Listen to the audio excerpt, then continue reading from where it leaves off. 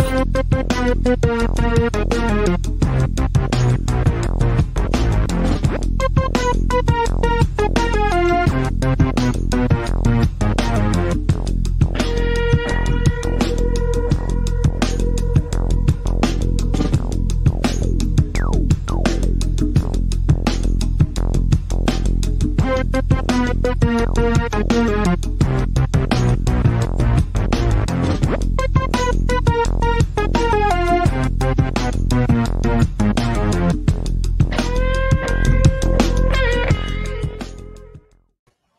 right, we're back. Hey, we're back. Welcome to another episode of Talking Upstream. Once again, we are some nobodies. My name is Zach, and that's Dylan on... Yeah, honestly, I don't think I'm ever going to get the virtual stuff down. It doesn't matter. Okay. That's Dylan. That's Dylan on that side over there, on my other side. And what Talking Upstream is, if for some reason you don't know, what we try to do is talk ourselves up to a streaming service by pitching crazy ideas to people that have made it way bigger than we have and that have wrote more amazing stuff than we do. And really, most of it is just Dylan and I chatting and trying to figure out a better way to write stories, a more creative way to create content. That's what we are. We're just content creators and media makers. We have a movie coming out soon called Give Me Back, which is in post-production. I'm very happy about that. Mm-hmm. We have a new project coming out very soon called Create Your Own Pod Venture, which blah, blah, blah. Anyway, before we do anything else, Dylan, my very best friend, how are you, sir? I'm okay. I'm okay, Zach. How are you? I'm great. I'm great. Yeah, good. I got my wallet stolen in a King Soopers yesterday, but I'm great. Other than that, par for the course at King Soopers. Yeah, classic King Soopers. Anyway, so before, it doesn't matter. I want to get to our guest. I'm very excited about our guest this week. I had like 4 things I want to talk to you about, and I just got to skip all past that. So, Mr. Dylan, pretty please introduce our guest of the week. Yeah, so this week we're going to be joined by Mr. Timothy Dowling. He is a screenwriter and an actor with a few high-profile projects under his belt, and I'm going to let him talk about himself right now. Hello, Mr. Dowling. How are you today? Hey, guys. I'm good. How are you? Very well. Doing very well. Once again, thank you so much for your time. We were looking over your IMDb page, and it is pretty impressive. It's not many times we talk to some people that were like, oh, we've actually seen that. And, I've seen all of that, which is that's cool. Thanks. Yeah, very cool. But of the things that you've done, what are you most proud of? It's a good question. I mean, I'm proud of that. Like, I love movies. I've always loved movies. And like, it's cool when, you work, I've been lucky. I've been working as a writer for a long time, and you bust your ass on these scripts and like, you try to make them as good as possible. And, I always come from a place of like, okay, what do I want to see? Like what would I be excited to go see with my friends on a Friday night? And so, some movies get made and some don't. And so it's like, if they actually happen and you can go to a theater and see your own movie with people and people are enjoying it, yeah, that's pretty cool. And like, I'm proud of that. I mean, I like them all in different ways. And, it's like part of the process is like, your script is your script. And then, it's like things change, and it's like because of budget and stars and other things, and things get cut and other stuff. And so I'm lucky to say it's like, I actually like all my movies, which is cool. There's some that I like the script better, and there's some stuff like the movies did better. We're asking which project I'm most proud of. Was that? Yeah. I kind of like Just Go With It. I don't know if you guys have seen that. It was with Adam Sandler and Jennifer Aniston, Nicole Kidman, and it was a fun one. I don't know if you guys want to hear the story about how this came about. Yeah, of course. So Happy Madison, Adam Sandler's company, there is an exec there that named Heather Perry, that she kept kind of like reaching out and trying to find stuff. And like Adam, is a very loyal guy, and he's, works with a lot of the same people a lot of times. And I think Heather was trying to bring other people into the company that, it's like maybe he hadn't worked with before. And so I don't know what she read of mine, but she liked some of my scripts. And so she, sent me a couple things, and then she sent me the script called Holiday in Hawaii. And I read it, and it was like, okay, it's about the guy that wears the, fake wedding ring so he can get out of relationships. And he was really unlikable to me. And like, it's like he's dating this girl who's just good looking and stupid. And in the script I read, they've been together for like 9 months, and she finally breaks up to him because she can't date a married guy. And I'm like, okay, well now I don't like you because you've been dating a married guy for 9 months. And then the Jennifer Aniston character was kind of a small character, and then later on, like out of the blue, they end up together. And so she called me up and she's like, well, what do you think? And I was like, well, I don't like it. And she's like, why? And I sort of explained a lot of the reasons. I was like, I don't think anybody's likable. I don't think it's that funny. There aren't a lot of set pieces. Like, I'm not invested in anything. And she goes, oh, we agree. You should take a meeting. I was like, Heather, I don't want to do this. And she goes, no, just come and take a meeting. And I'd done my first project, my first job, this thing called Outsourced, that still hasn't gotten made, but it led to a lot of my other work. And that was with Sony, and this was with Sony. So anyway, long story short, basically, usually when you go up for these jobs, like you're pitching, I guess kind of what you guys are going to do later in the show, you're pitching all your ideas of like, okay, if you hire me, this is what I will do with this. Like these are all the big funny scenes, and like these are what the characters are and all that stuff. On this one, I basically just told them what I didn't like about it and said like, look, I would make the characters more likable and better. And if he's going to go to all these crazy lengths to, it's like, if you guys haven't seen the movie, it's basically a guy, it's a farce. I mean, he wears a fake wedding ring to stay out of relationships, and then he meets someone that he really likes, but she doesn't want to date him because he's married, supposedly. So he gets his assistant to pretend to be his ex-wife, and it just keeps kind of steamrolling, and he has to pretend has a father to have kids and all that kind of stuff. So anyway, I basically told him what was wrong with it rather than what I was going to do with it beyond, I'm going to make it better. And usually that doesn't work. They're like, great. Other people have actual ideas. But they kind of offered me this movie. And it was around the time that the economy totally tanked. The last time before this time, in 2008, I guess. And I was sort of like, okay, there's a lot of people out of work. Who am I to turn down a job? And so I kind of took this job. And when I got around to writing it, like I said, like normally I have a really strong plan of like, okay, this is what I'm going to do. These are my big set pieces. And I was like, shit, I don't know what I'm going to do because I didn't have to pitch all that. But it was kind of cool on this one because at that time, Sandler wasn't attached to it. He had passed on the previous version. And it was just kind of like, no one was really, there wasn't a lot of pressure on it, I guess. And they kind of just let me do what I wanted. And then so I sort of came from a place of like, okay, I don't like this. What's the version of this movie that I would like? And it's like, what do I think is really funny? And they were cool. They were pretty hands off and like, just get it done. And so it just kind of freed me up to write something that I thought was really funny and great. And I used to do a lot of improv as an actor. And so I thought, one of the big first rules of improv is never say no to information. And so I was like, oh, that's kind of fun for the movie. If you have characters that are throwing stuff out there and now they have to commit to it because this is their backstory that they've created. And so Sandler says, it's like his best friend's name is Dolph Lundgren. And so now the guy needs to be, Swedish or German and have an accent the whole movie. And the little girl wants to do an accent. And I did get pushed back on this, but I won this argument. And then she's like, can I do an accent? And he's like, no. And then she has a British accent. So now she has to have an accent the whole movie. And I remember when the producers read it, he's like, wait a minute, the little girl's going to speak in a British accent the whole movie? And I was like, no, trust me, it's going to be funny. And she was great. Her name was Bailey Madison. Anyway, long story short, it was one of those ones where I turned in the script and I had a meeting, they're like, Adam's not going to do it. And I think around that time, he kind of wanted to do a romantic comedy. And so they gave him the script. He really liked it. He asked to meet with me. And I was like, oh, cool, he's going to star in it. And then the whole time we were meeting, he was giving me notes. And he kept referring to the character as Hugh Grant. And I was like, oh, so do you want to act in this? And he's like, I don't know. He's like, I really like it, but it's like I kind of feel like I did the fake dad thing with Big Daddy, and I did the fake married thing with Chuck and Larry. So it's like, I don't know, but he's like, I love it, and it's like I'm excited to produce it. And then he gave me some notes and other stuff, but he really liked the characters. That was the thing he latched onto. He's like, look, the characters are really fun. He's like, you wrote some funny shit for these kids and like all that stuff. He's like, the second half of the movie gets too crazy. And it's funny because I thought that's the stuff he would like more, but what he really liked was the character stuff and the kind of the dynamics. And so he's like, tone that stuff down. And so in the second draft, I kind of leaned in more to the relationship with him and Jennifer Aniston. And my big part of my pitch initially was like, look, she should be the co-lead of the movie. And her name had come up, a couple times, but she passed on a previous version. And I'm sort of like, I think people forget that she's really funny, because like at the time she'd made, some kind of mediocre romantic comedies. I don't mean bagging her; she's fantastic. Yeah.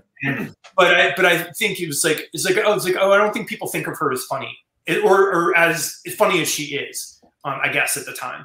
And then so I tried to write a really funny part that gave her stuff to do. So anyway, long story short, I turned the draft, and I've never had this happen before. 2 weeks later, Heather, she knows I'm always up at night and, writing. And so she like wrote me at like midnight. She goes, "Hey, you're around. Can I call you?" I'm like, "Why are you calling me at midnight?" And then so she's like, "All right, don't tell anybody." Jen Aniston wanted to do the movie. Her and Sandler have been wanting to do a movie since they were struggling actors together. So they'd known each other for like 30 years. Mm-hmm. She convinced Adam to do the movie. It starts production in 3 months. I was like, "What?" So anyway, I guess if I had to pick, I'd say that's kind of my favorite one. Like it's, I think it's a lot of fun, and it's made me happy, and it did well in theaters. But I used to always get Role Models. That was the big one that people would bring up, and I love that movie too. But over the years, Just Go With It's kind of like become the big one that people always mention to me, and like it makes me happy that people still watch that movie. And yeah, so anyway. 20 minutes later, and just answer your question. No, that's a great story. When we started looking up the people that we really wanted to, interview, we actually looked up some of our favorite movies or the movies that we thought the writing was so cool or the story was really cool. And so a couple things that popped out to us about you, you did say Role Models, which obviously is like one of my favorite movies of all time, and you had the story for that. Yeah, I adore that movie. I think and I have Dylan, a fun relationship with that movie because Dylan. I'm a professional LARPer during the really? I work at a LARPing camp and I write for I write the quest stuff for it. Oh, cool. So anytime I mention that, the first thing people generally say is like, "Oh, like Role Models." And I'm like, "Yeah, kind of." Yeah, that's cool. I've never actually done it, but I think I would enjoy it. Yeah, it's a good time. Got my sorter under somewhere. It is interesting to think that you created something that is almost the go-to of something. When we talk about LARPing, people always say Role Models first. It is so cool. So that's great. Do you want to know how that ended up in the movie? Absolutely. Yes. So when I was a senior in high school, they got rid of the drama program, and I loved doing plays in high school, and it's big. It's like doing a lot of theater. So they weren't. It was our senior year, and they weren't going to have a play. And Robin Hood, the Kevin Costner movie, come out like the year before, and so everybody's talking about Robin Hood. And I found a play version that was actually a really good script by this guy named Larry Blamier, who I think was like Massachusetts playwright. And we just went away for a second. Sorry, I don't know why my thing's freaking out, but hold on one second. Damn Chrome. Well, anyway, you're in smaller boxes, but so I directed it and I played Robin Hood, and we were trying to figure out how to do the fight scenes. And this guy that played Little John, who was this really big guy, he was kind of quiet. His name was Alex. He just like in one of the rehearsals, he's like, "Tim, my friends and I do this thing in the woods." I was like, "Well, what thing?" He's like, "Well, it's like Dungeons and Dragons, but it's real." And I'm like, "You fight dragons in the woods?" "Well, there's not real dragons." But he explained things like we dress up and we make these weapons, and it's basically exactly what you see in the movie. I'm sure what you did is get these pipes and wrap it in foam, and then you wrap it in duct tape so it looks like metal, and was explaining that to me. And so he built the weapons for our show, and we did this thing. And I always thought it was a fun idea, and I'd never actually seen anyone do it, and I wasn't sure if anyone ever did this again. But when I came on Role Models, it was originally a drama script that Luke Greenfield that did The Girl Next Door, which I was a big fan of. He read my script Outsourced that I mentioned before, and the original script was basically a drama about like a alcoholic lawyer who's an asshole who gets arrested for drunk driving and gets forced into the Big Brother program, and he has to mentor an inner city kid. And so the script, they weren't able to cast it, and then Luke read my script, which was a buddy comedy. He's like, "Oh, that's what this movie should be. It should be a buddy comedy about two guys forced into this program." So I took that idea and got hired. And so one of my things was like, okay, they should be the worst Big Brothers in the world, but the kids should also be the worst kids. And I just had this image in my head of like this really awkward, nerdy kid that showed up in a cape.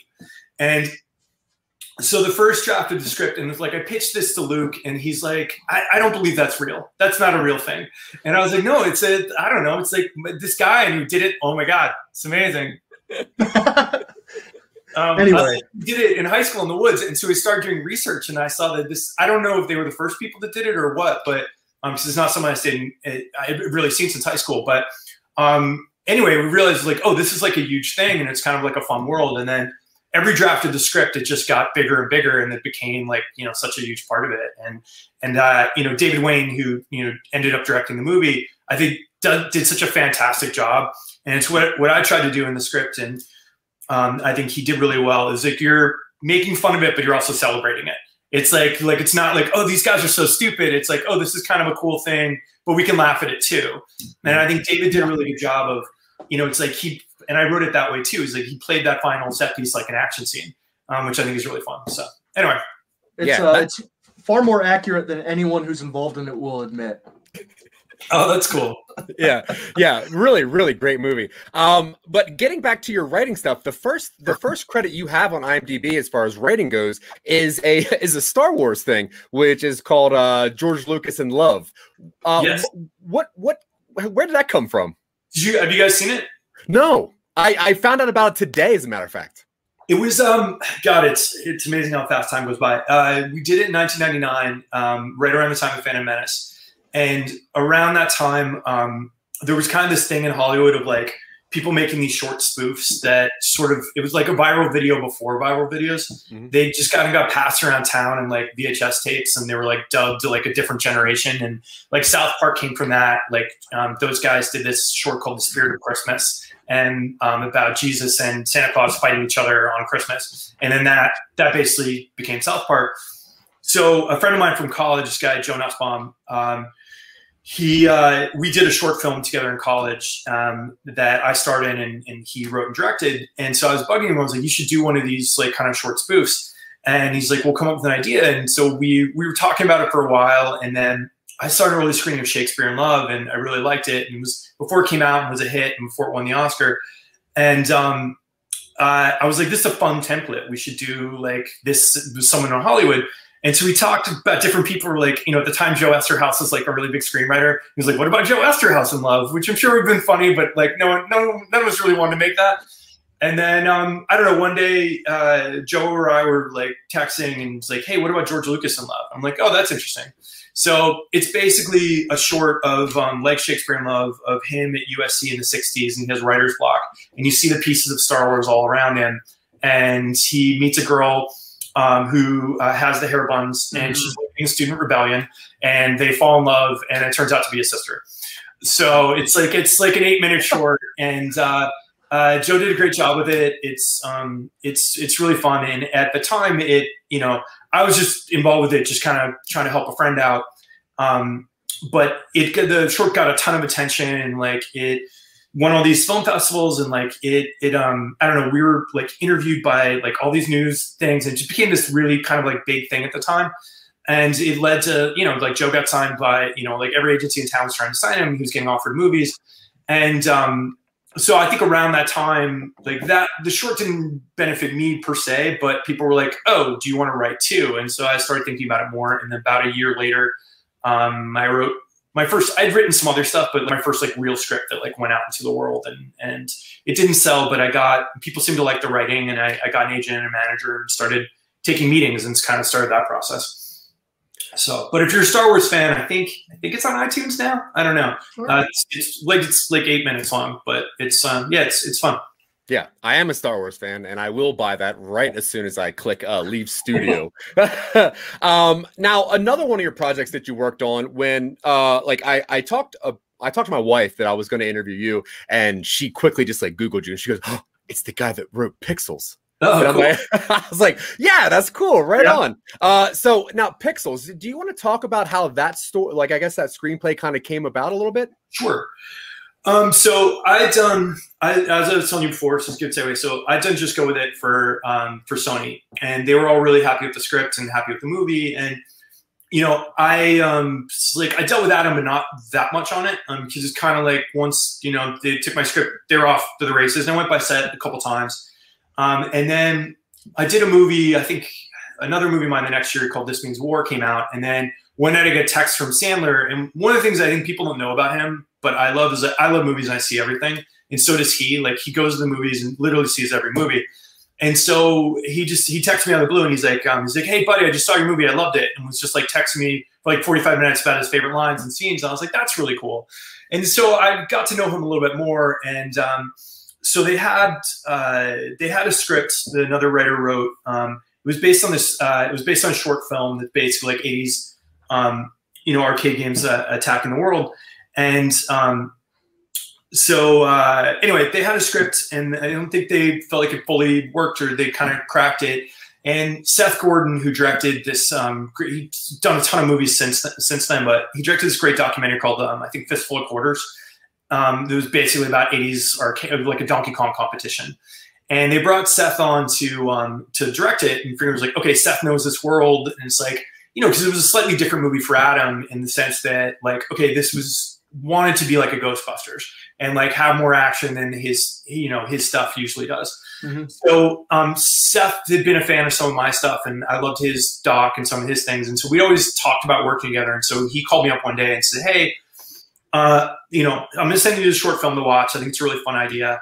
And I'm sending you this script. He's like, just take a look at it. But like, we kind of want to start fresh and do something different. But let me know if you're interested. And, you know, Ghostbusters is one of my favorite movies. And I think like anything else, you're always looking at templates of like, oh, how can I do Ghostbusters? Like, how can I do something like that? And for me, it was like, oh, this is a way to do Ghostbusters in a different way. So, you know, I had some ideas and I sort of, you know, talked to them and like, look, I write mostly comedies, but like my favorite things are big summer movies. Like the stuff I grew up on, you know, it's Star Wars and Raiders and, you know, E.T. and Goonies and Back to the Future. And so it's like, okay, to me, it was like, all right, this is a way to do a big Amblin movie in kind of a fun way. So anyway, long story short, I got the job and started working on it. And, you know, one of Adam's the guy who used to run his company, Jack Giraputo, who I loved and I worked with on Just Go With It. He and I worked really hard on the script together and stuff. And we got to a place of we were really happy with it. And we Seth at some point, I think just timing wise kind of fell off the project. In the back of my head, I always was like, I want Chris Columbus to direct this. And, you know, it's like as a kid, you know, it's like Goonies. It's like, okay, it's like, I think he was one of him and Lawrence Kasdan, like the first writers that I was kind of aware of. And I was like, oh, wow, Goonies is amazing. Wait a minute. He also wrote Gremlins and Young Sherlock Holmes. And then he started directing. He did Adventures of Babysitting, which is amazing. Home Alone and Mrs. Doubtfire and the first two Harry Potters, which I think are underrated. And so anyway, I always wanted to work with Chris. And I met him once, but I didn't really know him. And so we worked really hard on the script. And then Jack, I said to Jack at one point, I was like, okay, when we're done with this, is like we're getting drunk. You're taking me to dinner.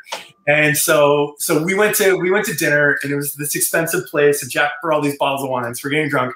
And it just so happened that day, which I had never had happen before, which I thought was kind of cool. And it's like, you know, I'd made a bunch of movies and whatever, but Amy Pascal, who is the former head of Sony, she called me and she just said, she's like, hey, and I've never had I've met heads of studio, but I've never had them. It usually doesn't trickle down to you. Yeah. And she just said, it's like, hey, I just want you to know your script is fantastic. Like, I absolutely love this script. This is a really big movie. We're all excited about this. We're going to make it. And I just wanted to, you know, say like, great work. And really, and I was like, I thought that was super classy and just really nice. So anyway, that happened to be the day that Jack and I were going to dinner. So we're like, okay, this is pretty cool. It's like, we're getting a movie made. This is awesome. And he's like, Dowling, who should direct it? And I was like, I want Chris Columbus. And he's like, and I don't want to throw Jack under the bus, but he's like, who's that? And he always used to joke with me because he's a great producer, but he's like, I don't love movies the same way you love movies and blah, blah, blah. I don't know. And I'm like, Jack. And I was like, he directed, you know, blah, blah, he Home Alone. And he's like, Home Alone's my favorite movie. Let's get Chris Columbus. By the way, Jack's super smart and awesome. One of the smartest guys in business. So I was like, well, I have his email. I was like, I could write him. He's, yeah. So we're drinking. And I'm like, I'm going to write Chris. And, oh no, I think he said something like, oh, you know what? Actually, someone mentioned him. I think he liked the script. Like his agent passed it along or something. I'm like, oh, awesome. So we're at dinner and I'm like writing Chris. And I was like, I don't know if you remember me. We met a couple years ago. I heard you liked the script and blah, blah, blah. It's like, I'd be so psyched. I think you'd be amazing. And he wrote me back and he's like, this is one of the best scripts I've read in, you know, a number of years. It's so original. It's so hard to do something original these days. And I was like, awesome. So anyway, Chris came on the project and it was just, it was a great experience all around. Like, you know, he's one of my heroes. I don't know if you guys have ever read anything about him or know him, but he's one of the nicest guys in the world. And so, and I think we have very similar sensibilities. You know, I think the one thing we differ is that I would push him to be a little edgier sometimes. And, you know, he'd kind of pull it back a little bit, but anyway, he's just a fantastic guy. And I think he did such a great job with the movie. I think the Pac-Man scene was everybody's favorite scene in the script and Chris just made it awesome. You know, and I think the big differences between the movie, and I really like the movie, and I'm really proud of the movie, and my script was much bigger. And I think that was always a thing of like people like when you're greenlighting a movie, they look at comparisons and like, okay, well, Adam's movies have only done this. So this is the budget that we think is reasonable for this type of movie. But I'm like, it's not, this isn't Grown-Ups, you know, like this is wanting to be Independence Day, or, you know, it's like a funnier Independence Day. But we were sort of going for, you know, that of like, okay, this is a big summer movie. And at the time, a lot of those movies, like, you know, they're like 2 hours and 15 minutes long and blah, blah. So the script was longer and kind of bigger. And I think that was sort of the thing of like the budget just kept going down and kept getting cut. And so, you know, it's like I'm very happy with the movie, but we had some fun stuff that didn't ultimately end up on screen. But I'm glad you guys like it. I mean, we had at the time, which was kind of a bummer for us, is that the trailer came out and we got like we were like the highest watched trailer of all time at the time. Mm-hmm. And that, by the way, that keeps changing. Yeah. But like, we had in the first 24 hours, we had more views than like Star Wars at the time, which all blew us away. And people seemed really excited for the movie, and the movie was tracking really well. And Adam never gets good reviews when he does comedies. His drum, dude, Adam's made, you know, some great movies, and it's like you look back and it's like they hated Billy Madison, they hated Wedding Singer, maybe they liked it a little bit because it was a little different. But for the most part, all of his movies got really bad reviews. But it didn't matter. Like, people went anyway. And I think this was kind of the time of Rotten Tomatoes. And so we were like tracking really well, but our reviews were just awful. And they were just really nasty. And it honestly kind of killed the movie a little bit. And it's like we did well around the world in Slip, and we made $250 million. But I think everyone was hoping and expecting it to be much bigger and this to be, you know, a franchise. And so that was kind of a bummer, because I think we felt like, you know, people that saw the movie seemed to really like it. But then and I always say, like, I don't care about reviews except if it stops people from going to see the movie. Mm-hmm. And like, conversely, I think Role Models, we got amazing reviews. And I think that really helped us because we were kind of under the radar. And then when, you know, the reviews were so good, I think people sought it out that maybe weren't aware of it before. But at Pixels, kind of the flip side happened. But what makes me happy is a couple years later, I think a lot of people have found it. And the number of people I run into that seem to like that movie makes me really happy. And what I thought was kind of cool is one of the things I heard from a lot of my friends was that their kids loved it. And I was like, oh, it's so interesting. It's like, do they even know who Pac-Man is? And they're like, no. Just like they didn't before, but now they do. But I was like, oh, that's so funny that they love it. And they're like, well, but they understand, they know what video games are. And so even though they don't necessarily know Pac-Man and Donkey Kong and all the little things, it's like they understand what you're doing, and it's like that's really cool. And by the way, the number of kids that have come up to me pitching a sequel where it's like, oh, but you got to do it with modern games, and I'm like, well, that's our plan. You know, it's like eventually we were gonna, you know, I mean, we never really got that far, but I had ideas for what the sequel would be, but eventually we would have gotten there of like, okay, they have to, you know, sort of get into more modern games and kind of battle that stuff. So I will grab one thing to show you guys that. Yeah. Oh, absolutely. Yeah, there's a lot of space for doing modern video game characters invade Earth. I've seen a Minecraft guy do something. So this is the light cannon for the global light cannon. And when I was writing the scripts, all I kept thinking was like, okay, if this movie gets made, I want one of these. And so after the shoot, I was kind of talking to one of the producers. I'm like, okay, is there any chance I could get one? And he's like, yeah, I don't know where they are. He's like, but they're someplace. And then like 9 months after the movie came out, I get a call one day. It's like, hey, are you home? And I was like, yeah. And so they delivered one of these to my house, which was pretty cool. So, oh god, that's so cool.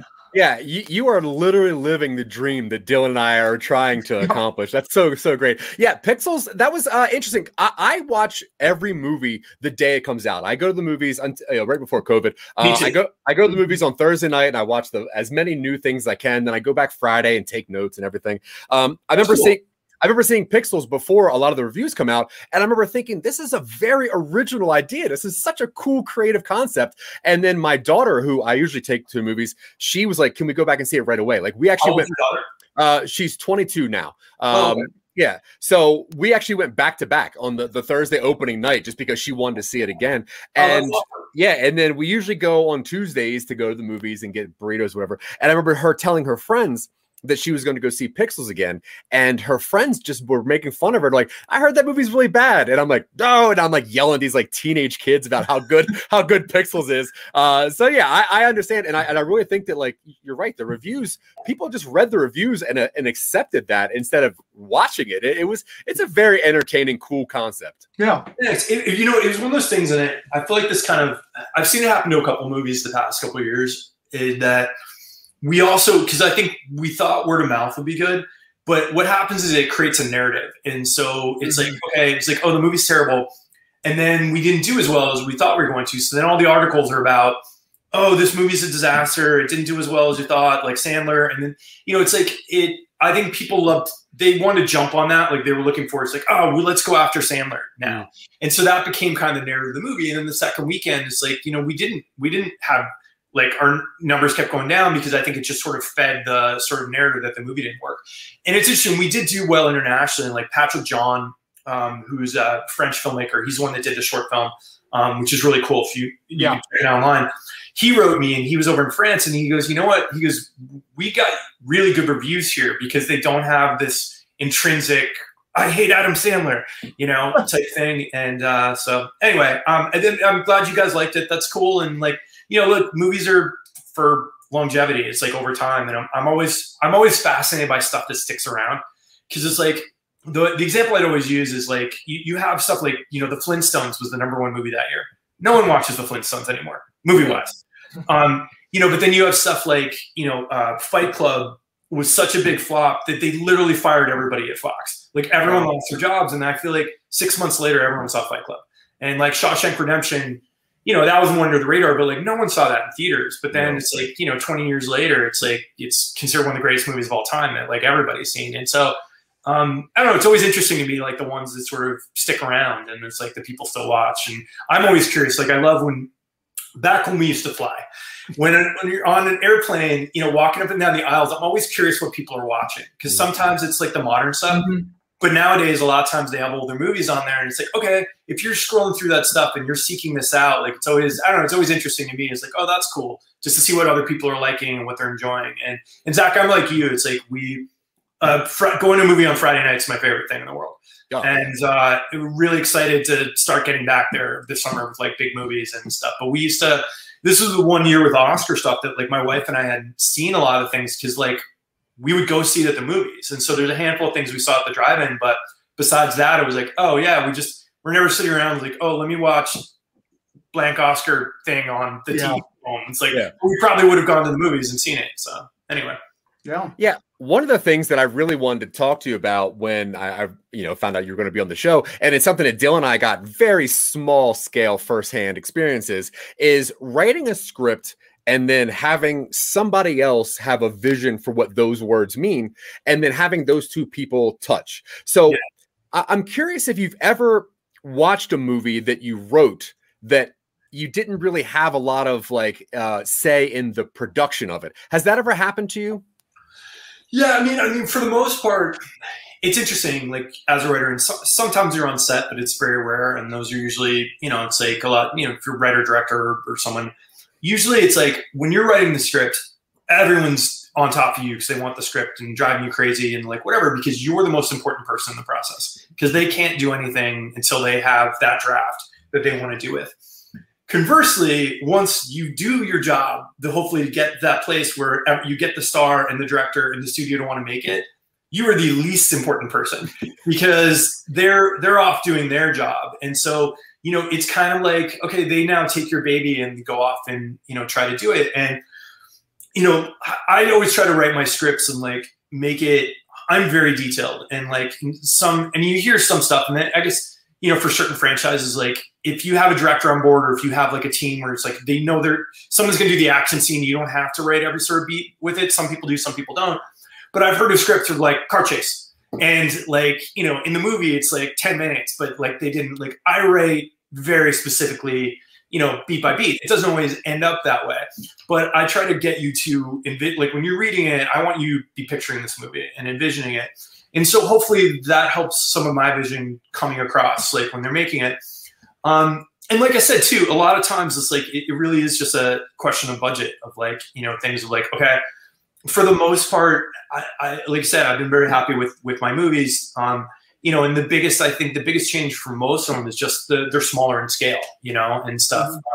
Just Go With It's probably the closest. There wasn't a lot that got cut out of that, you know, from Stage Screen. But yeah, it's you hope that someone sort of matches your vision, you know, and does stuff well. And, you know, like I said, I really enjoyed working with Chris because I think I was a fan of his, and I think the type of what he does is similar to like what my tastes are. And so that was cool, you know, to kind of see. Oh. So I've yet to knock on wood, and hopefully it won't happen. It's like, I think what would be devastating, and it does happen sometimes, where you have your name on a movie and then everything got completely changed. And maybe the movie doesn't turn out well, and then your name's on it, and everyone always blames the writer. And they're like, well, that was a shitty script. But what I always say to people is like, no one sets out to make a bad movie. It's really hard to get a movie made. So no one's going to take a terrible script and say like, hey, let's go make that movie. It's somewhere along the way, there was a really good script. And that's how it got everyone involved to want to make it. And then there's a million different reasons why it doesn't work. It's like, maybe it's not the right cast, or like I said, maybe they cut it down too much, or maybe you have a director that's not, you know, whatever, or the studio gets too involved and you're trying to please everybody and end up pleasing no one. And so, but somewhere along the way, there was something good enough to get them to say like, I want to go do this. Yeah. It's hard. You have to let it go. And like, I think the thing, I was talking to someone about this the other day, is like, okay, when someone else comes on, or if they bring on another writer, or they start changing stuff, you're like, stop changing my thing and stop like cutting it. But then if the movie's going, like, it takes a while to shoot the movie. It takes a while to edit the movie. Mm-hmm. So it's like, by the time that I see it eventually and it comes out, I have some distance from it. And usually the first time I see it, I'm sitting there like this, because you're like looking at all the things they changed or didn't do, you know, quite the same way. And I'm like this with any movie I'm invested in too. Like if I go see a Star Wars movie, I usually say like the first time I see it, I don't always love it because I'm processing. Because you think it's going to be, and it's like, okay, I need to watch it again for what it is, as opposed to what was in my head. And so I'm the same way with my movies. Like the first time I see it, I'm usually like, and then they're like, what do you think? I was like, it's okay. You know, and then I'll, you know, see it again. And usually by the time the movie comes out, like I've seen it a couple times, or I've gone to the premiere. And like I said, they're usually, ultimately I was like, okay, I do it. Then the second time I'm like, oh, I'm looking at all the stuff that didn't change and all the cool stuff that I did that now on screen that I really like, or this actor was amazing, or all that kind of stuff. And so it's just, you know, it's a process. And you know, I think ultimately that's why a lot of writers get into directing, because you get tired of people changing your work. But just because you're directing, it doesn't necessarily mean you have a lot more say, but it's not like you have all the say. So yeah, unless you're Christopher Nolan. Or yeah, there are a few of those. Yeah. You talked a little bit about putting detail into your own scripts, or just kind of not. I was wondering if you could go a little more into your actual just writing process. Like when you sit down with an idea, how do you translate that idea into the scenes and the nitty gritty? Do you outline heavily? Do you sprint? Like what's your general process? Yeah, I mean everyone's different. So I mean every project's different, because some ideas, you know, come. Usually I start with like an uber idea of like, okay, I want to make this type of movie. And then it's like, what's the story? Or a lot of, as we talked about today, all my movies that have gotten made, at some point they bought a pitch, or they had a script that they like the core idea, but for various reasons, they don't like what they have. And so they're looking for someone to come on, and what they call give them a movie. And so like most of my stuff have been like, this is the core idea, and then everything else is new. So it's like, okay, it's like, this is the idea of the movie. And then I, you know, start thinking, sometimes you have an idea for a character first. I'm like, okay, this is who the lead is. I'm very set piece oriented, because I feel like what people remember from movies are characters, dialogue, and set pieces. People, for the most part, the plot's there as an excuse for the rest of the movie. And it's frustrating sometimes, because a lot of times the notes you get are all plot based and structure based. Well, not structure as much, but like all the stuff that I'm like, most of this stuff no one cares, and it's going to get cut out of the movie anyway. But in order to get the movie made, you have to have all this. Not saying you don't need a plot, you do. But I don't think that's what people take away and what they remember. They remember the sequences, and they remember the characters that you're invested in. They remember like lines of dialogue. So yeah, it's just like, I always say it's like a puzzle, and like each one's different. So sometimes I have like an idea for, you know, a set piece right away. And, you know, Pixels is a good example. Is like one of my first things, like, okay, if these things are attacking the world, how does that work? And we knew we wanted Pac-Man to be in there. And so, Pac-Man's the good guy, but I'm like, all right, how do you do Pac-Man in real life? I'm like, oh, it's a monster movie. And it's like, and originally I think that sequence was set. It kept changing. I mean, God, I don't even remember where it is in the movie, but it kept changing where that was set. Originally, I set it in Japan, and there was like a fun, sort of lines of dialogue that I was always like, oh, you open the trailer with like this Japanese like firefighter talking about it, like it came at night. It was terrifying. It's like it's cold, dead eyes, and it's just eating everything in sight. And it was like, what did it look like? It was big and yellow and blah blah. And then you go into the thing. But that was one of my first ideas. I'm like, oh, that's a set piece of like Pac-Man's the giant monster, and then comparatively, our guys are in little Mini Coopers that look like the ghosts, and they have to play the game. Other times you're like, okay, I have a strong idea for like who this guy is, and like role models, like the Sean William Scott part. Like we always wrote it for Sean, and I'm like, okay, I know who that guy is. Like it's Sean. It's it's like his character was Wheeler, but it's like, okay, he probably really shouldn't be around kids.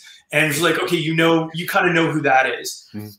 And then for me, it's like, filling out like, okay, filling it out in terms of, other set pieces, like, okay, these are my big sequences. And then you start connecting the dots. I'm like, okay, I know these are the big scenes that I want in there. I know what the characters are. How do they go in order? And like this leads to this, and you're telling the story. And then obviously you think of your act breaks, like act 1, act 2. For your viewers, I assume no, but first act is usually about 30 pages and kind of sets everything up. And at the end of the first act, it's like a strong, like, okay, we know what the rest of the movie's about. End of act 1. End of act 2 is the low point of the movie where like everything's going poorly for, everyone else. And I always say like Tootsie to me, I don't know if you guys have seen it, but like Tootsie to me is the greatest end of act 2 of all time. And it's long. And I don't know if you guys know, do you guys know Tootsie? Yeah, I know Tootsie. I can't remember the end of act 2 though. So basically what happens, and I might get the order wrong, but he's falling in love with Jessica Lange. Mm-hmm. And then I think she's telling him that she's like, been so happy with their friendship, but then feels so lonely because she wants something he can't have. And he tries to kiss her and she freaks out because she's like, I'm not a lesbian. He's like, oh no, if you could just see me under these clothes. And she's like, no, I'll take off your clothes. So basically that relationship, she's like, okay, the only reason she likes being on the show is to be with Jessica Lange. But now Jessica Lange doesn't want anything to do with her because she feels like she'd be leading her on. Then he finds out that they're going to renew his contract. So he's going to spend the rest of his life playing a woman, which he just did it for the money for a couple months. And then then Jessica Lange's like, my dad's in town and wants to see you. And she's like, oh God. So then she shows up to meet Charles Durning and he proposes to her and gives her a ring and she like freaks out and goes home. And then she goes home and then the old kind of like womanizing, dumb star of the soap opera that was in love with Dorothy shows up at his apartment and starts singing to her and has to invite him up. And then he's like, Dorothy, I must have you. And like chases her around the apartment trying to kiss her. And then Bill Murray comes home and it's awkward. He's like, Dorothy, I didn't know. I'm so sorry. And then he leaves. And then Terry Garr shows up and followed him and saw a woman go into the apartment. So thinks that he's cheating on her. So basically all of his relationships are in a bad place and he's stuck on the show. And it's like, boom, end of act 2. Like super low point. Sorry, that was a long tangent. But for you writers out there, that's a great one to sort of look at. But anyway, to answer your question, it's like everyone's different. And so it's like all the puzzle pieces. And I guess for me, it's like, okay, I know what my main characters are. I know what the story is. I know what the relationship's like. Okay, this is going to be the relationship we invest in. I know I have 4 or 5 set pieces where I'm like, okay, we have a movie. Like I know what those sequences, even if nothing, like if I write no funny dialogue and there's nothing else, I know these 4 or 5 sequences are going to be entertaining and there's going to be a movie there. And then I sort of dive into it. And sometimes it comes faster. And there are other times where I'm like, I know this is a good idea, but it's like pulling teeth to figure out what the movie is. So it just kind of changes. And I always say early on when I'm figuring it out, like it's my wandering phase, or like I'll run errands. And so while I'm like walking around the mall or in the shower or, taking walks or doing whatever, I'm thinking about it in my head. I find watching movies is like, my wife and I are different this way. She's also a writer. I like to watch stuff that's in a similar genre and I find that inspiring. And it's usually movies I've seen a bunch of times. So I'm thinking about my movie in my head. Mm-hmm. And a lot of times you'll have great ideas when you're doing that. And so, yeah, when I feel like, okay, I have enough and I'm ready, then I start writing. And Dylan, to your question, you know, it's like a lot of times too, it sounds good in a pitch, but then you got to figure out, what is this actual scene? Because sometimes you're telling the story, I'm like, oh, blah, blah, blah. And then we're like, okay, how do we get this across when I'm not just explaining this to you? So then you got to figure out what the actual like scenes are and sort of break it down. And it's all going from small to bigger, and it keeps expanding. And then you figure out what the scenes are and they keep expanding. And so, yeah, so I always outline, I don't like to give it to people because I feel like it doesn't translate. Like I see it in my head, but I know how to write scripts. I don't write books. I don't write prose. And so the times when people have demanded to see an outline, which I hate, and sometimes they do, it never translates. And I'm like, that's why I don't like you to read the outline. I will pitch it to you and then we can discuss it. But it's like, I don't like passing that along. You can read it in the script. So, yeah. Here, a quick question that I really just wanted to know. As I was looking through your writing credits, I saw a movie that stuck out to me. This Means War. Now, when writing that movie, I'm assuming that you have the characters and you maybe fan cast your own characters. But when you get a movie that gets like really top tier actors, are you a little nervous that like it's not going to work out the right way? Or have you that movie has Chris Pine and Tom Hardy and Reese Witherspoon in it, which is an amazing cast. Yeah. So that movie, did you have people in mind, or are those the people that you had in mind? Well, that was interesting because it was a long process in that the script that I told you about outsourced. That was like my first thing. And for whatever reason, like it floated around town. Everyone seemed to read that script. And so at the time, Vince Vaughn and Owen Wilson were attached to it. And then they were shooting Wedding Crashers when they did it, and they really liked working together. And then by the time the studio was ready to make it, like Wedding Crashers had hit $200 million, and Vince in particular was offered every movie in Hollywood. And so he was like, look, I don't necessarily want to make another movie with Owen right now. It's like, Warner's like, I'm going to go off and do my own stuff. So then they dropped out of the movie, which sucked because I wrote it very specifically for them. And so Sony sent it to Will Smith, who they just done Hitch with. And I give him credit. Will read it right away because sometimes it's really hard to get, actors get sent so many scripts and whatever. And Will passed on it because, it was written for Vince Vaughn very specifically. But he really liked the script. And I think that was a buddy comedy and he liked the dynamic of that. And so Fox had brought him on to develop This Means War. And This Means War had been around for about 10 years before I became involved. And so they sent me a script, and in the script I read, they were like architects and they were blowing up each other's buildings in San Francisco, and it made no sense. And much like Just Go With It, the main girl was like this just like dumb girl, and like, why are they going to such lengths and whatever. But I think what Will connected to, and I think the core idea when I connected to of it was two best friends fall in love with the same woman. And then what's more important, your best friend or the love of your life, and what happens if they come into conflict. And I'm like, okay, that's a good movie. And so basically I got a call, and Will said to Fox, he's like, I just read the script. You should hire this guy to do This Means War. And then so that was one of the other few times in my life I get a call one day saying like, Will Smith wants you to write this script. Do you want to do it? Yes. And then because of that, like, again, I didn't need to go in and pitch to get the job. I had the job. And then so we had a couple of meetings and we were talking about different things. And then I threw out, was like, well, what if like James Bond and Indiana Jones were best friends? And in between saving the world, they fell in love with the same woman. And it's like, what does that mean? And Will really liked that. And then so anyway, long story to answer your question, I wrote it for Will Smith because he was the one that hired me and he was attached to it. And then it was always a question of who the other guy was. And for a millisecond, there was talk of him and Tom Cruise because they wanted to work together.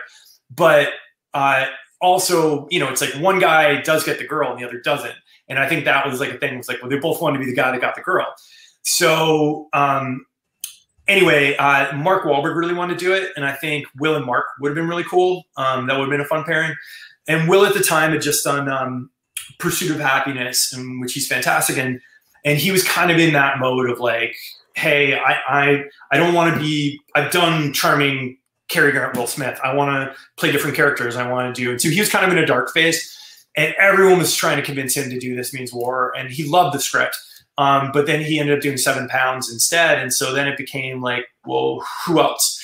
And it was one of those things for, because it really, that was always, I'd say, my favorite script. It was like every 6 months for years, I would get like an email, hey, what about Jim Carrey and Will Ferrell? And I'm like, I love Jim Carrey and Will Ferrell, but you don't buy them as spies. Like, there's no reality to this movie. And that's why I thought like Will was really fun, because it's like, okay, one of the things I liked about it too is like we're taking two guys out of a spy movie and putting them into a romantic comedy. But you have to have the reality of like you buy these guys as spies and they're kind of badass.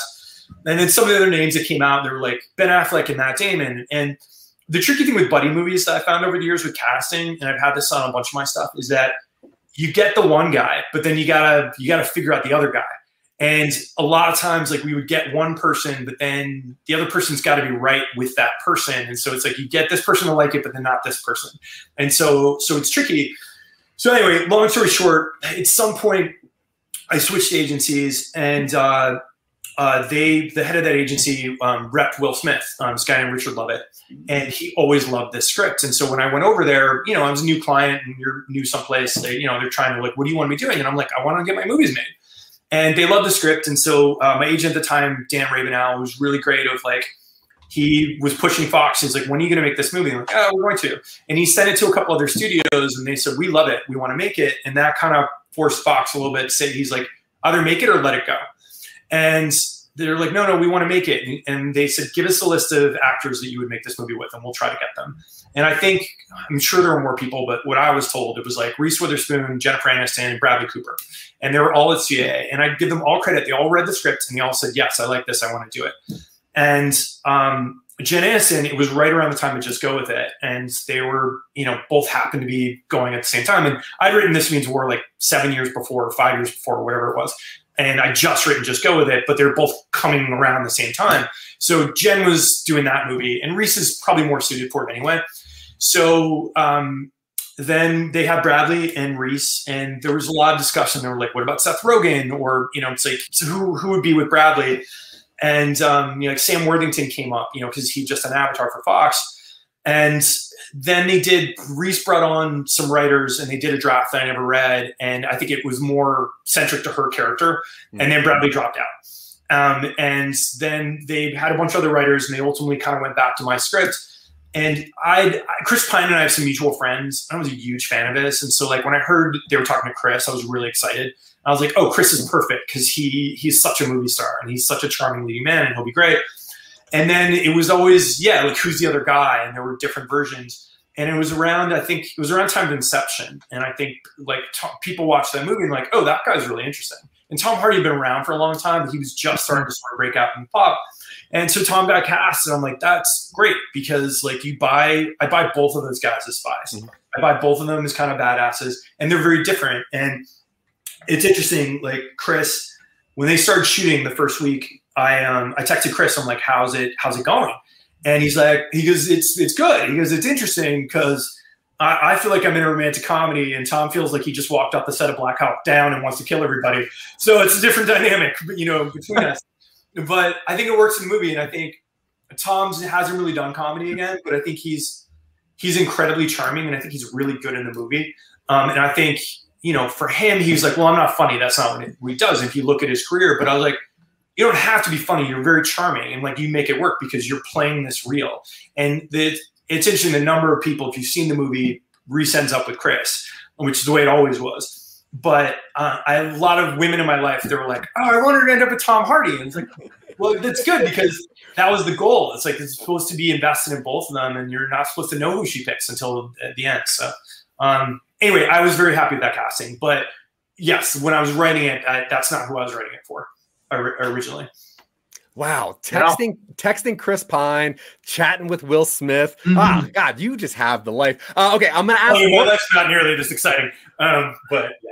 Anyway. Hey, I text Dylan. You text Will Smith. I text nobody except Zach. Yeah, and he doesn't Sometimes. Text me either. Okay, one more question before we get on to what we do with the show, if that's okay. When you started in movies, though, was it to act or was it to make movies? Because you happen to act in a movie that is my mom's favorite movie of all time. Really? What is that? Wow. Beautician and the Beast. Oh, nice. My mom loves that movie so much. I love that movie too. Like, she loves that movie. She has it on Blu-ray. She has it a VHS, I think. She has she's got a DVD. She loves Timothy Dalton. She loves that movie. But cool. Yeah, what was it that actually got you into Hollywood? I was acting. So growing up, like I did a lot of theater in high school, and I did a lot of improv. I came to USC, the University of Southern California, in LA, and I was a theater major. But I always loved movies, and I took, the best film school in the world, and so I took a lot of film classes and I took writing classes, but I was mainly focused on acting. And then I got an agent from a showcase. My summer job 2 years. I was a tour guide at Universal Studios Hollywood, on the trams. And they did a lot of the people there are actors. And so they had a showcase, for people. And so I got an agent from that. And so I auditioned a little bit in school and really, really wanted to get a job, before I graduated, because I was like, I don't know what I'm going to do. And I didn't book anything. And then a month after graduation, I got an audition for Beautician. And if you see the movie, I'm a young rebel leader in Eastern Europe, and Timothy Dalton's the dictator of the country, and I'm in love with his daughter. And so they actually talk about me way more than I'm in the movie, but it was a fun part. I get to give this big speech, and we shot on the Paramount lot in Prague. It was awesome. It was an amazing experience. And so, yeah, I got cast in that, and it was super fun. And I'm a huge James Bond fan. And so working with Timothy Dalton, who's one of the nicest guys in the world, it was pretty cool. And I think he's an underrated Bond. I love License to Kill so much, which I blubberingly geeked out to him in the makeup chair one day. And he was really cool to me. It was my first movie, and all these guys have done a ton of stuff. But yeah, it was a great experience. And the movie didn't end up doing well. We actually came out opposite the Star Wars re-release, and the studio was like, no one's going to go see a 20-year-old movie. It turned out everybody went to see that movie. But that's nice. Tell your mom I'm glad she liked it. I mean, I haven't seen it in years, but it pops up occasionally. My nieces watched it a couple years ago, and I think if you like Fran Drescher, I think it's a really charming movie. It's a romantic comedy. I think Tim's really good in it and stuff. So yeah, it's a solid rom-com, and they don't make those as much as they should. No, they don't. Okay, so we took a lot of your time, and I'm very sorry about that. I can ask endless questions. Mm-hmm. You literally are doing everything that I want to do, which is cool. But what we do on the show is that we're going to pitch 2 ideas to you, and then you are going to help us figure out which one we're going to do. Okay. I used to just make Dylan do all of my ideas, and he got mad. So now I make people decide which one we do. Okay, so Dylan, why don't you go ahead, since I think I won last week. I think you did, yeah. So I got a good one. So imagine a group of people wake up on a train, no memory of how they got there. There's an announcement that whoever occupies the front of the train in 6 hours is going to split among whoever's there a large sum of money, 10, 15, 20 million. They're told to look under their chairs, and there's just a whole bunch of swords and axes and stuff like that. They're told that every hour the last car on the train is going to be detached and explode. And then they're told to go. It's called Battle Train, and I have nothing beyond that pitch for you. I like it. I like it too. It's so weird. Okay, so what I want to work on is I had this idea to do, instead of a beast hunter, I wanted to do a beast savior story. So I had this idea of people camping. One person is sleepwalking and kind of ruffles a tent. The other person, while that person is sleepwalking, they're having a nightmare of this thing. So they all sit up or whatever, and they think there's this beast outside. Bear comes or something, and oh, it's not a beast, it's just a bear. Turns out there is a beast, and as they're fighting this beast, blah blah blah, there's a group of people that live in the woods that actually save this beast. And I would like it to be set in, I think, the Appalachian Mountains, because those ginseng farmers, those guys seem like crazy people to me. So yeah, I wanted to create a story about guys that save natural beasts instead of hunting them. So they would okay, so does the beast kill the campers, or you think that he's going to, and then the people they come and save him? Yeah, the people that are camping think the beast is bad, but the beast is just there hunting that bear or whatever. It just happens to be by the campground. Yeah. So they're fighting the beast because it is a crazy beast, but now these other little fake ninja guys are saving the beast. Okay, I like the idea. They always. What they always say, when you pitch stuff, because I think that's it's a fun, we haven't seen that before. It's a fun idea. The question in a lot of these things is what's the movie? So like, what's the act two of that movie? Like, that's a fun concept, but then what are they doing? Because there's a lot of Wedding Crashers to me is a great example of this. In that, like, you know, look, the studios don't buy as much original stuff as they used to, but there used to be these ideas that would float around forever because they would sell because they have that like a really high concept one sentence. But then you're always like, well, what's the movie? And so like Wedding Crashers, two guys that crash weddings and meet women. Perfect. But I think it sat in development for a long time because you're like, okay, you can't, that's 30 minutes. It's like, you can't just have them crashing weddings the whole movie. So like, what's the movie? And then so eventually they figure out, it's like, okay, he actually likes her. They get invited back to the thing. And so it's them having to keep up the facade and whatever the whole time. So I guess my question for you would be, you got to figure out, it's a good idea. You got to figure out like, okay, so what do these guys do, you know, for most of act two? Because like you can set up that thing. Is there the big magical one that's like no one's ever been able to find or whatever? Then the movie's about them trying to find, you know, Bigfoot or wherever. But and then it's like, okay, well, what are the scenes and set pieces and the thrill or whatever along the way? So that's what I'd say you need to figure out on that. But I like the idea. So I have to choose which idea we're going to develop. Yep. Okay.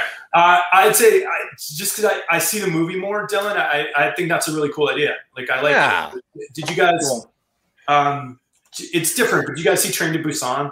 Yeah. Yeah. It's like, I think it's a fun concept. There is this movie that just shot with Brad Pitt and one of the Deadpool. No, sorry, not maybe the director of Deadpool and like John Wick. I think it's called Bullet Train. I don't know what it is, but it's about a bunch of assassins on a train. It doesn't mean you can't necessarily do that one. But I think that's a cool idea. I like it, and it's like, and I think that's good escalation. You can see, you know, like uncoupling the train tracks, the weapons, trying to get. I think that's cool, and you know, you also if you write it in kind of like a low budget sort of type of way, and like it is all one location and kind of with, you know, cool action scenes. Like, yeah, I like it. I think that's good.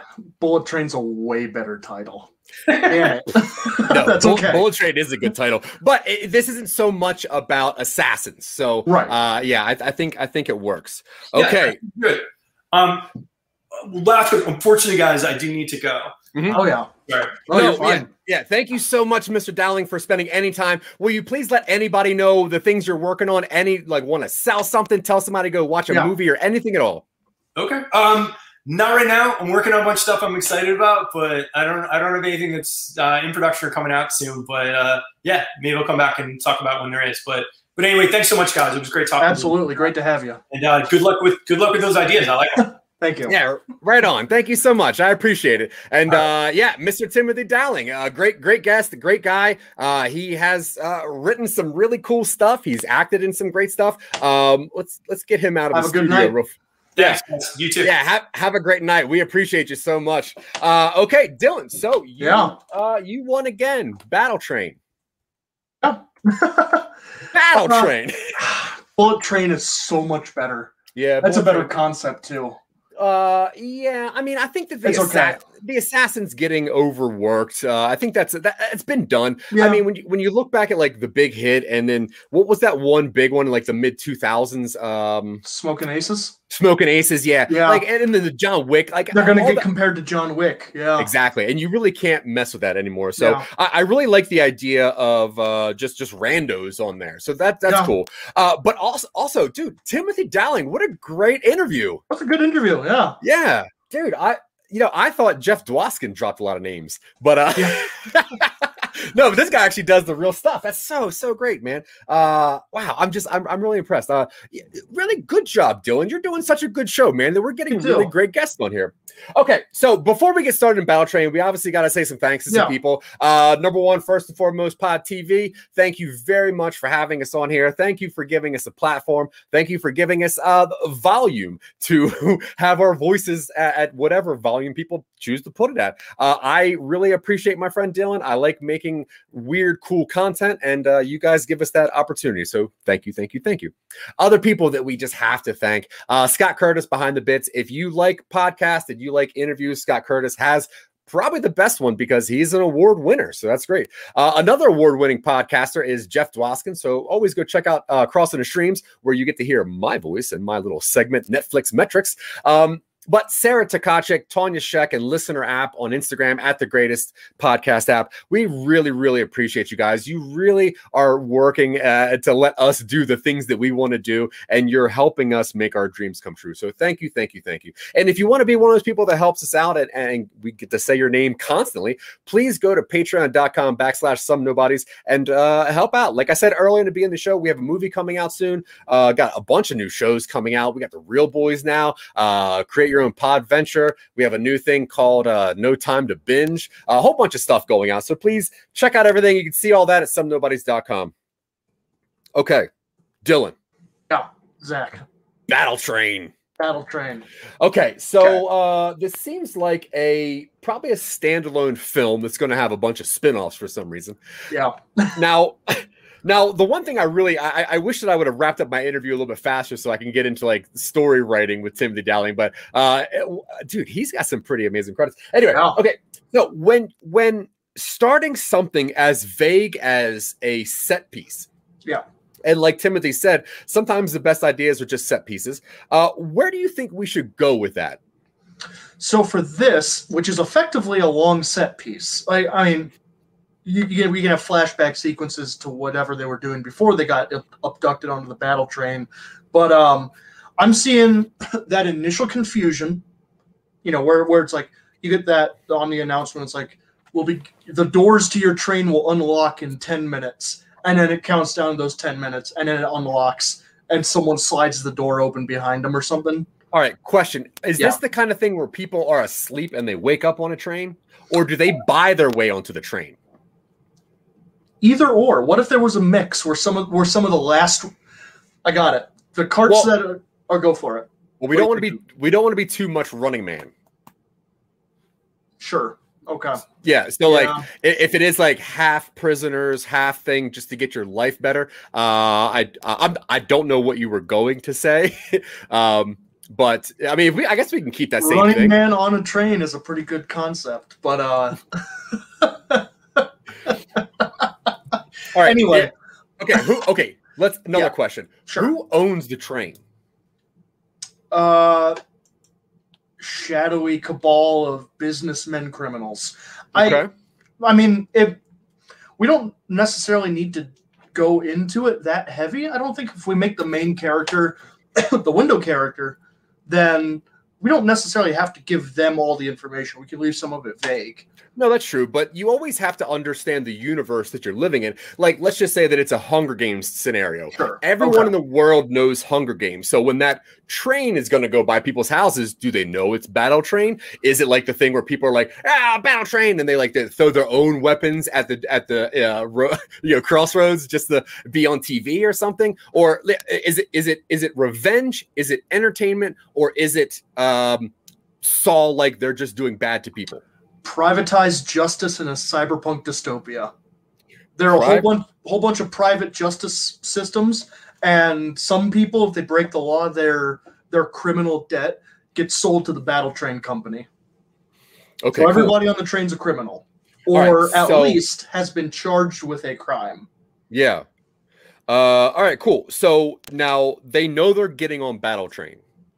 I don't think so. Okay, I think they get charged with a crime. And then they're like, you will be remanded to your sentencing will be dispensed to the highest bidder or something. So there are these like justice parks that bid on prisoners. Yeah. What if there's like a reverse lottery where one person out of everyone who gets arrested every day or something like that has to go on Battle Train? Cool. I don't know. Yeah. I like the idea that prisoners don't know that they're going to wake up on it, but they wake up in like a train car, and some of them are just like, oh God, and they reach under their chair immediately to grab whatever's under there, and some people are like, wait, where am I? Yeah. And then you have the window characters and you have the experienced characters who can lead them across. Yeah. All right, so we have the setting, which is criminals that are on a train. They don't know they're on it here, so they kind of wake up by the announcement. The doors will open in 10 minutes. The rules that you need to know are every blah blah blah minutes, the last train gets every hour. Every hour, the last car on the train, and maybe it's like a 12 train or a 24 car train. So that way, every hour it's a 23 train one. So at the last hour, everybody's on the engine.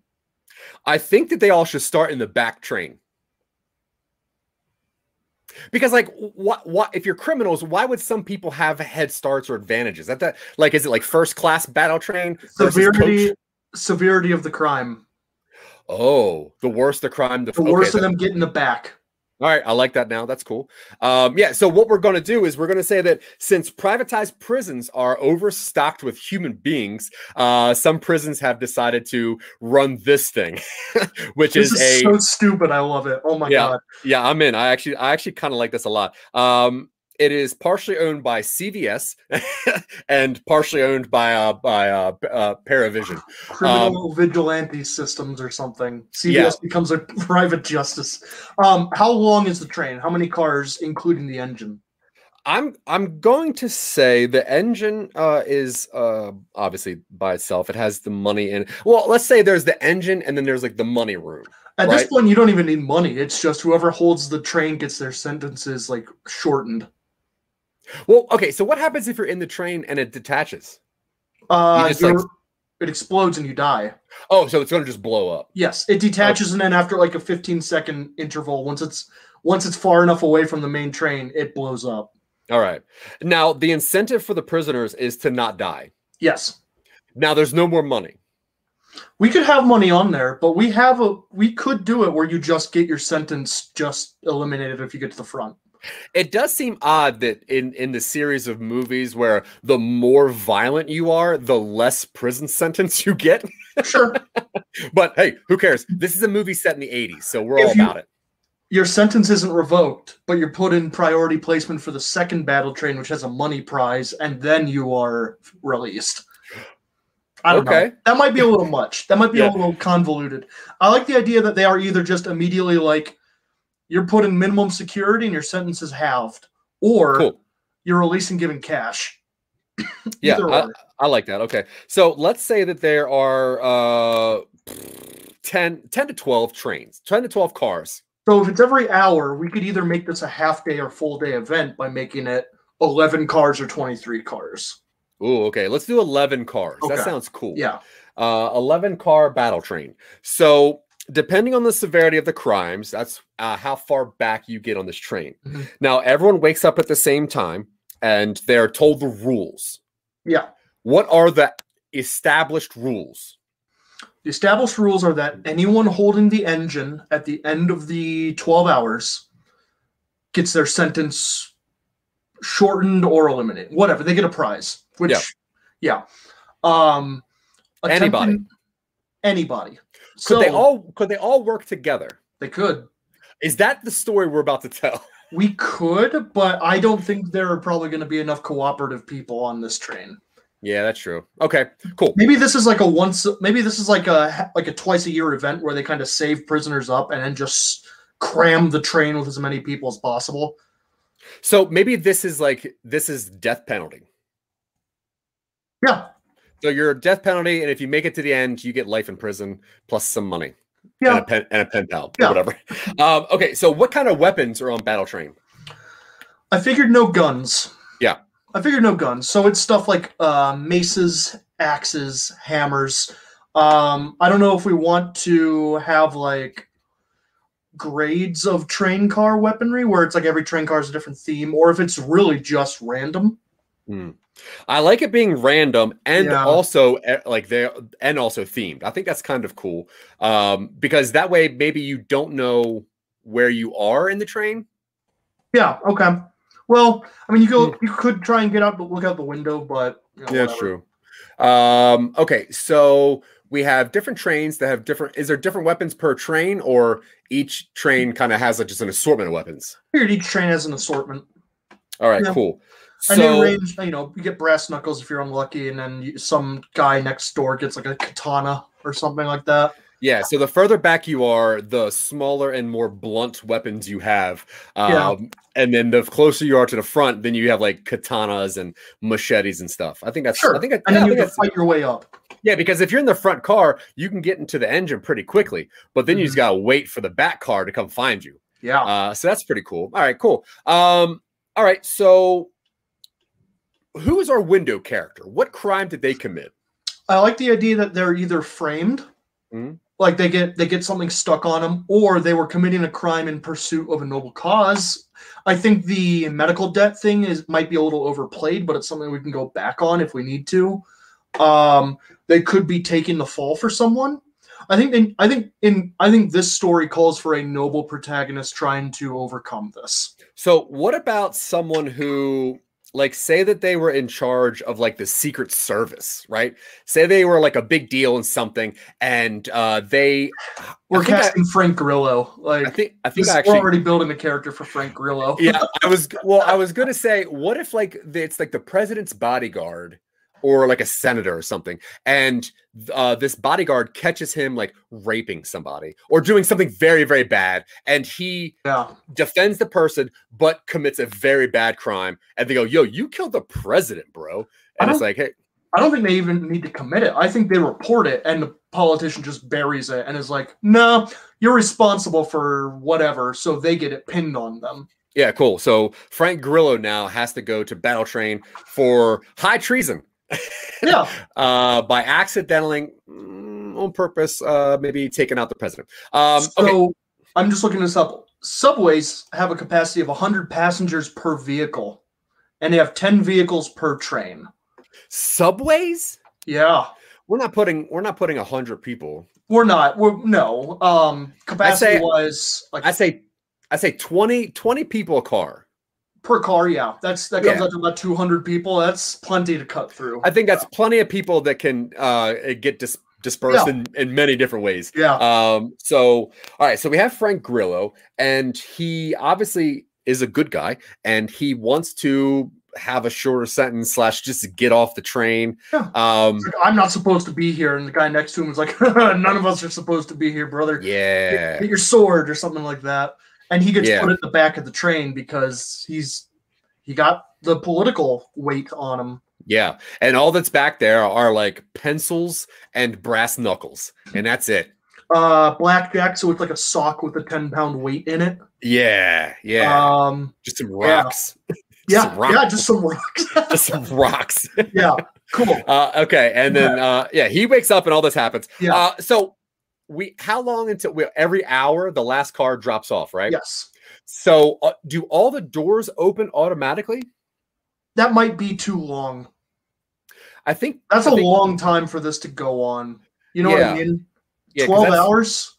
Nobody's going to... Well, you might watch a Battle Royale for 12 hours, but I don't think people are going to last that long.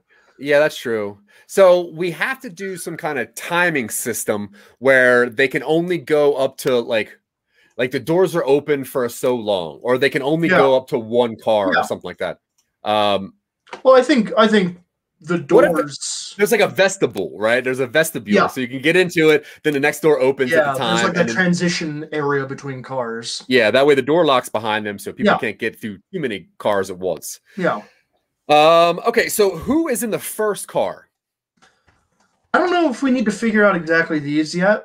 Okay, I want to figure out set pieces. Well, what I'm going to say is eventually Frank Grillo is going to get to the front of the car. Yeah. Okay. He's got to find somebody there, and then he has to figure out what to do at the end. So I'm trying to like work our, because obviously the middle is battle. That's not that big of a deal. We can figure that out. What is the ending of this? Because best case scenario, he wins, and by killing a lot of people, and he either gets a shortened sentence or whatever. So maybe at the very last end, he lets the bad guys get into the engine train. He hops on the very last train and then like dismembers the bomb. No, I like him getting away completely. Yeah, because other people think he died. If we could have that thing where it's like partway through he meets up with someone who got charged with like sedition, and it's like, I'm working with a group that's trying to bring down this whole system, and then he manages to get off the train and join up with like the rebels at the end, and maybe they crash the entire train. Like he lets the bad guys have the engine, but then somehow they've not negotiated. They've arranged for the train to get derailed or something at a certain point. Oh. And so he's like, you can have it. And then he paraglides off however, he gets off the train somehow. At some point, so you love a good paraglide. Well, wingsuits are cool. They're the new cool thing for movies to do. Yeah, no, I don't think he wins, but I think he gets away. Yeah, I get that. I also like the idea that they are going to stop the train this time. So this is the last time that this train is actually going and nobody knows about it. Yeah. So, all right, I'm cool with that too. What else? What else do you want to throw into this thing? So I'm seeing a few different set pieces and scenes in my head. Okay. They are somehow circumventing a blockaded train car by going on top of the train. You got to have that scene where they're on top and like the wind's whipping them back and stuff, and you got that weird, just kind of momentum to all of their stuff. Yeah. And I'm somehow seeing at some point they're fighting someone who snuck a gun on.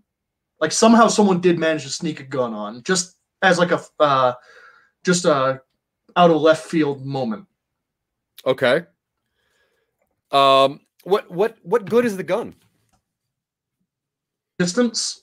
If it's something like a shotgun, there's not a whole lot of places on a train car you can hide from that. So having a shotgun, at least like they open the door or something, and one of the buddies he's made, one of the bad people who's helping him out, gets blown away, and they're all like, they got a shotgun on here, and the guy's just standing there in the doorway waiting for the train car to decouple, and so they have to figure out how to get past this dude.